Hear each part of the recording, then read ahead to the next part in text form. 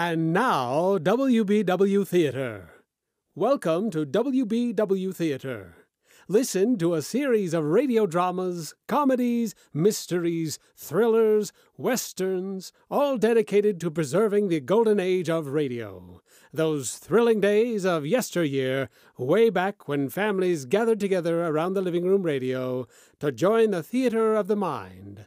Listen now as we take you way back when imagination ruled and creativity had no limits. Listen now to WBW Theater. And now, the Hall of Fantasy. Welcome to the Hall of Fantasy.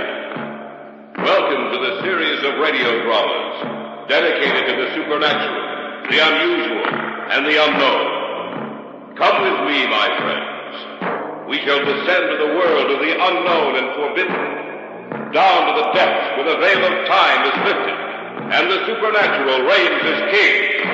Come with me and listen to the tale of He Who Follows Me. The Death That Walks? Well, how did he come to get that name? Because people around here have seen him at night. But he's dead. That's right, he's dead. And they've seen him walking. It must be their imagination. It ain't their imaginations, I know. I've seen him myself. What are you trying to do? Frighten us? I ain't trying to frighten you none. I don't have to. He'll frighten you.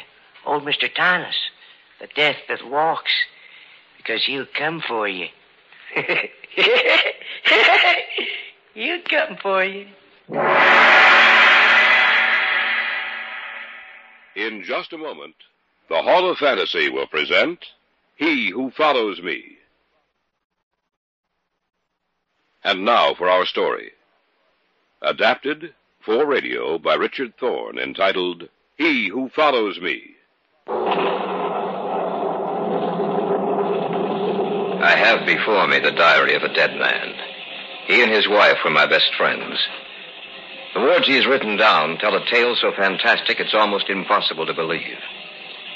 Yet I know that Bill and Helen Mason lived the last few months of their lives in dread fear of the slow steps that followed them. It is late evening as I read his words. I have come to their house, now so empty, and sit in the large, overstuffed leather chair in the library. Outside, rain pummels against the side of the house. The wind blows the fall leaves from the trees, and the sound of thunder gives vent to the anger of the storm. There's something in the house. A tension. A fear, perhaps. I feel almost as if unseen eyes were watching me. As if someone is here with me. Here in this room.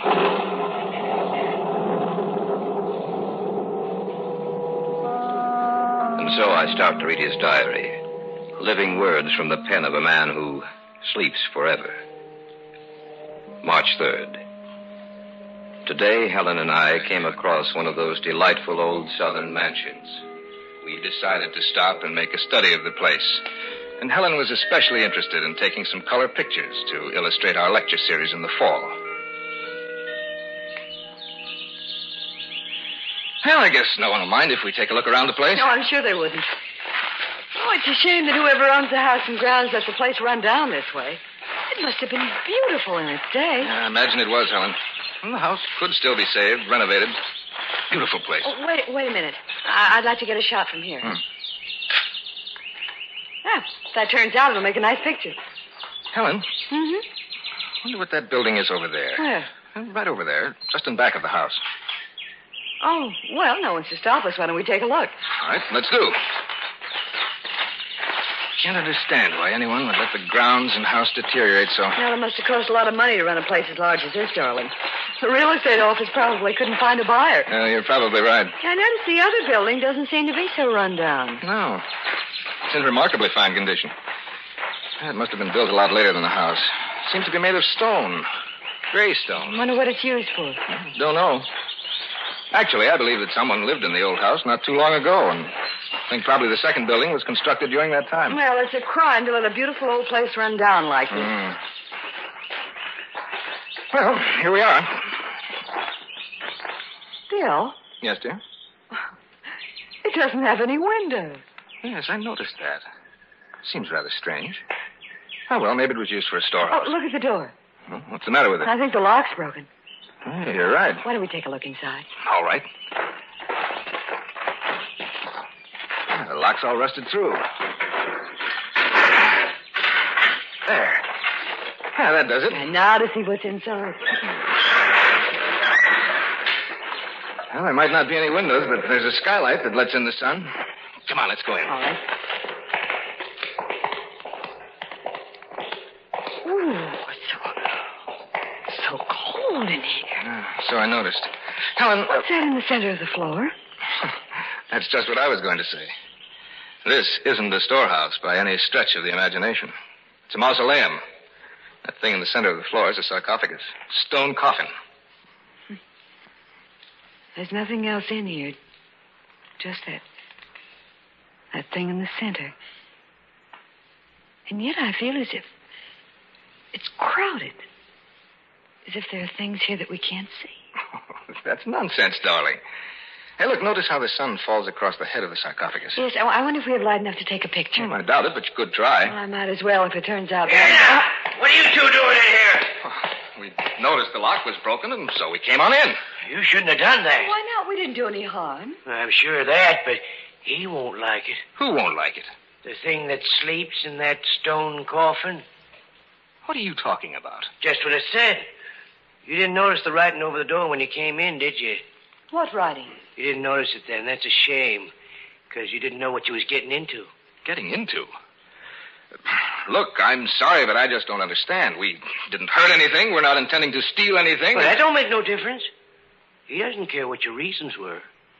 Who is he? They called him Mr. Tanis when he was living. They call him the Death that Walks, now that he's dead. The Death that Walks? Well, how did he come to get that name? Because people around here have seen him at night. But he's dead. That's right, he's dead. And they've seen him walking. That must be their imagination. It ain't their imaginations, I know. I've seen him myself. What are you trying to do? Frighten us? I ain't trying to frighten you none. I don't have to. He'll frighten you. Old Mr. Tanis. The Death that Walks. I think we better go, Bill. You don't believe what I'm telling you. That's all right with me. I don't care what you believe, but you listen to what I'm saying now. If I was you, I'd get away from here as fast as I could. Not just from this place, but from the town, from this part of the country. Why? You want me to tell you a little of the story? Yes. All right. Maybe you'll believe me then. Old Tanis came here from someplace in Europe. I say old, but he really wasn't old. Just seemed that way. He brought the house and grounds here and had them cleaned up till the place looked like it was brand new. Then he started building this here building. There's something funny about Tanis, something in his eyes that made you frightened of him. His eyes, they looked like the eyes of a dead man. He didn't act like anyone I ever knew. He was always talking about death. Always telling me he could come back after death. I was the caretaker then, just like I am now. After this building was completed, I used to watch him at night when he'd come out here. It seemed like he was in some sort of a trance. He'd stay out here for hours. And when he'd come back to the house, his eyes would glisten and shine, so you couldn't hardly look at him. A week before he died, he told me that as long as I lived, I was to take care of this place. Because if I didn't, he'd come back and kill me. And then he died. Just like that. And he was put in here, in this coffin. And one night, about 2 months later, when the moon was full, I heard a noise. And when I come out to look, I saw the door to this place opening, and him come out in the moonlight. And I could hear his footsteps. It sounded queer and hollow-like. And I turned around, and I could see his face in the moonlight, pale and pasty, sick-looking. And those eyes of his seemed like 2 burning coals of fire. seemed to be looking at me. And I heard him say, "They have disturbed me, and the moon has awakened me. I shall follow them." That's what he said. And I heard it just as plain as you're hearing me. And then he vanished in the night. Towards morning, I heard his footsteps again. And I heard that big iron door closing. And I knew he was back.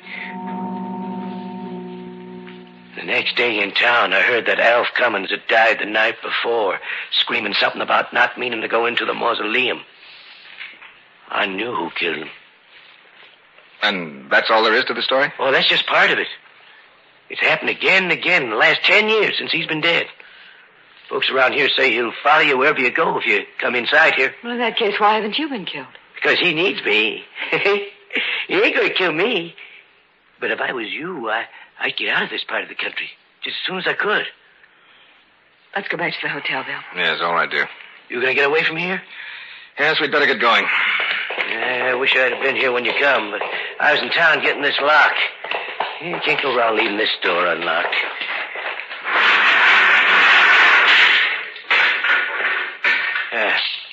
That ought to satisfy him. There's the inscription, Bill. Yeah, that's the writing, I mean. Got a nice sentiment, ain't it? If you enter here, into the realm of death, I shall follow you and bring him with me. March 3rd, later. I sit here and write these words. It's quite late and the moon has risen full in the sky. Helen is standing by the window looking out. For some reason, I am frightened.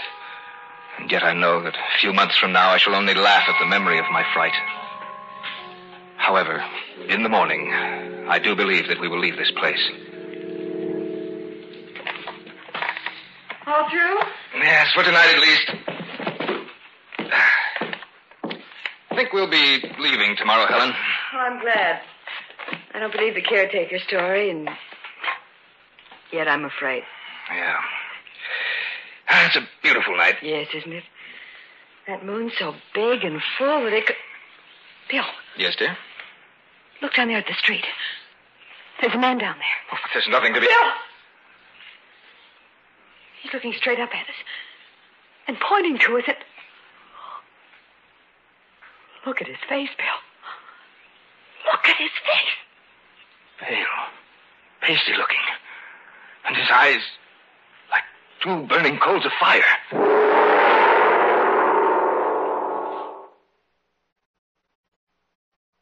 Back now to our story, adapted especially for radio by Richard Thorne, entitled He Who Follows Me.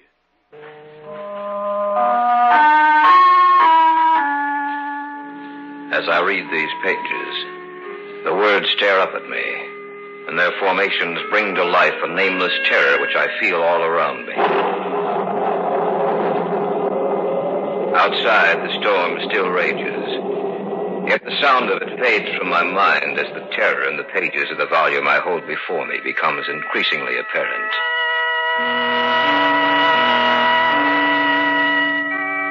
March 3rd. Still later. The man down in the street, whomever he was, left after about 10 minutes.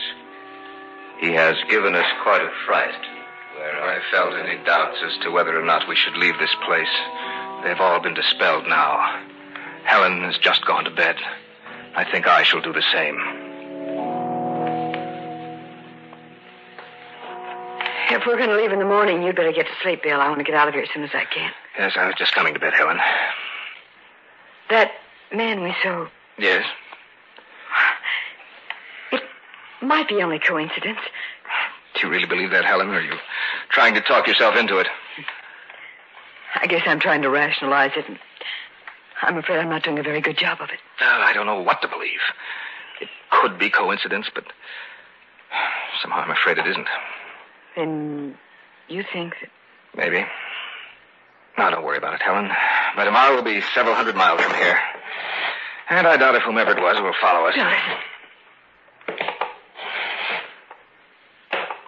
They sound just like the steps the caretaker described to us. Yes, but we saw him walk away. Didn't Billy's in the room upstairs? Well, it's probably someone else. It's not, I know it's not. All right. Just a minute. I'll call the desk.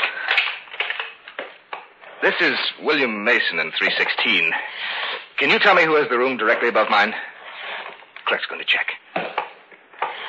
Yes? Oh, I see. No, thank you very much. What did the clerk say? The room directly above ours is unoccupied.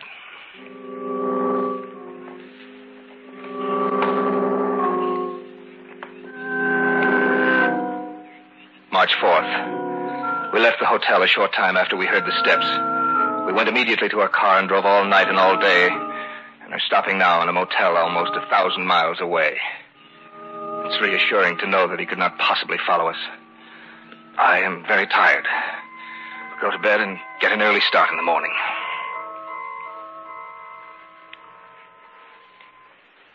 Helen, you asleep? No. What are you thinking about? The words that were written above the mausoleum door. If you enter here into the realm of death, I shall follow you and bring him with me.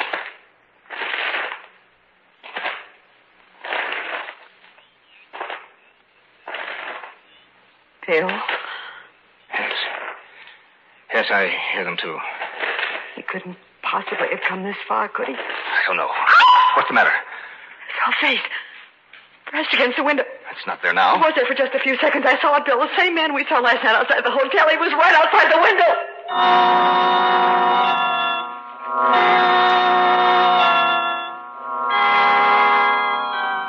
March 5th. This morning when I went in to pay the bill, the man who owns the motel said a strange, pasty-faced man had been in earlier and told him to tell me that he would follow me.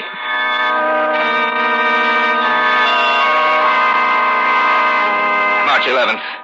It's impossible to get any material together that'll help me in my work. Everywhere we go, he's there also.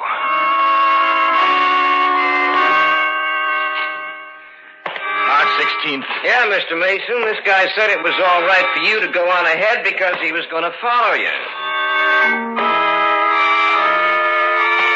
March 22nd. No, he didn't leave a name. He just said that he'd be in touch with you. April 7th. Never saw anyone who looked like that before. See a friend of yours, Mr. Mason? April 18th. He said he'd follow you. April 29th. Told me to say he'd follow you. May 15th. Follow you? Follow you. Follow you. Follow you. Follow you. Follow you. No, I can't stand it. I can't stand it.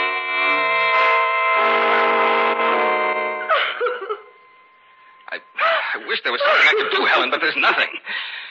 I've done my best to lose him, but I can't. I want to go home, Bill. Oh, if we go home, it'll be the same thing. Maybe it won't. But I can't stand this anymore. All right, darling. We'll leave for home right away.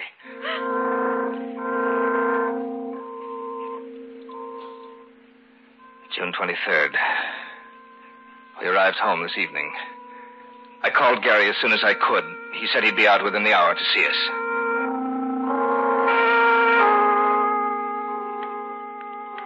He wasn't able to help us in any way. I really didn't expect any help. But I was hoping that he might be able to offer some concrete suggestion as to what to do. However, last night was the first night in months that we haven't been aware of his presence. Maybe Helen is right. Perhaps he won't follow us here.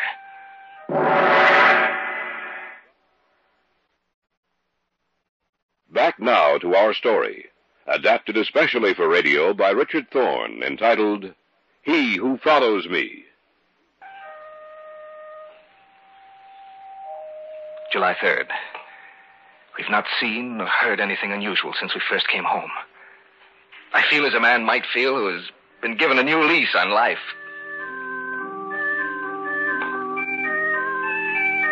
July 10th. Still nothing.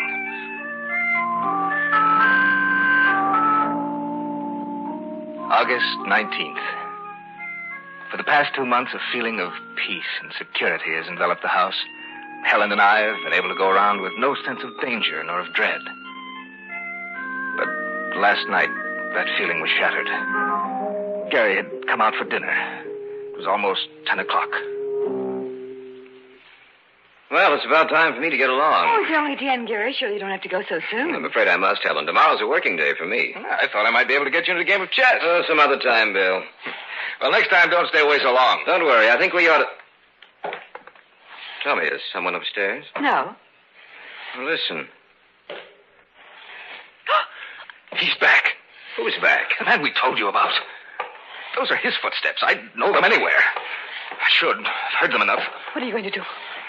Look, will you come upstairs with me, Gary? Yes, of course. You stay here, Helen. Oh, don't go up there, Bill. Don't let him, Gary. No, Helen. This time I'm going to meet him face to face. And I'm going with you. No, you're not. You're going to stay right here. You ready, Gary? Yes. Okay, let's go. Be careful. As careful as we can. If he is up there, what are you going to do? I don't know. We'll find that out when the time comes. Those steps came from the guest room. I don't hear anything. Well, let's see if he's in there. Stand back, Gary. I'm going to open the door. Right. It's empty. There's no one in here. But I heard someone up here. Yes, he was here, but he's gone. I can feel it when he's near me. I know that... Come on. Helen! Helen, where are you? Helen! There she is. In the front room. Helen. What's the matter, Helen? Helen, answer me. She can't, Bill. She's sitting there with her eyes wide open. She's dead.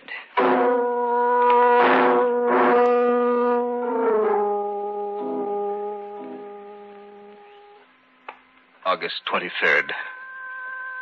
We buried her today. As I sit here in the empty house writing this, I know that Thomas will come for me, too. I am writing this in the hope that someone will find it, read it, and maybe understand my death. It's lonely here, yet suddenly I have the feeling that I'm not alone. Someone is here with me.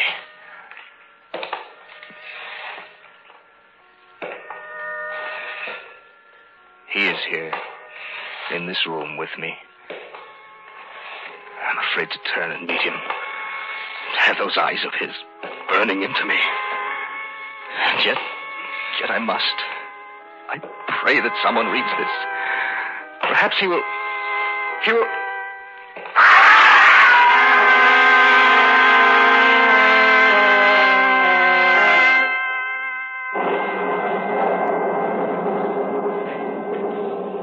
I've read the manuscript in full.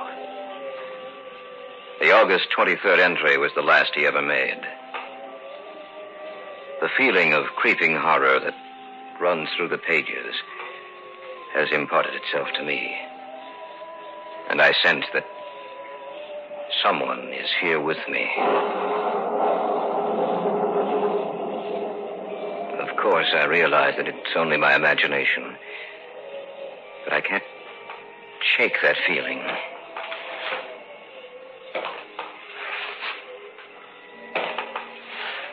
There is someone here.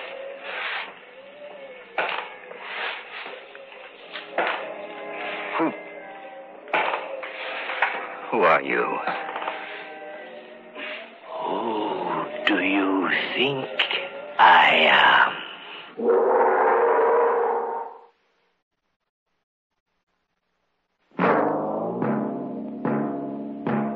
So runs tonight's tale of the unusual, the terrifying, the unknown.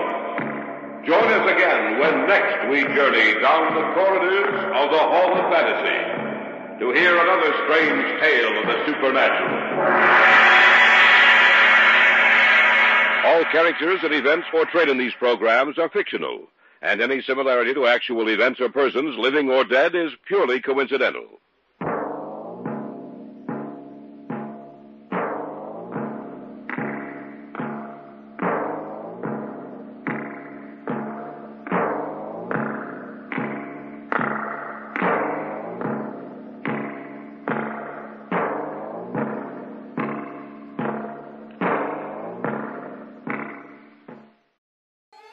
Join us again as we bring you exciting thrills and adventure, rip-roaring comedy, and shoot-'em-up westerns and gangbusters. Next time, when your imaginations will be invited into the theater of the mind with WBW Theater.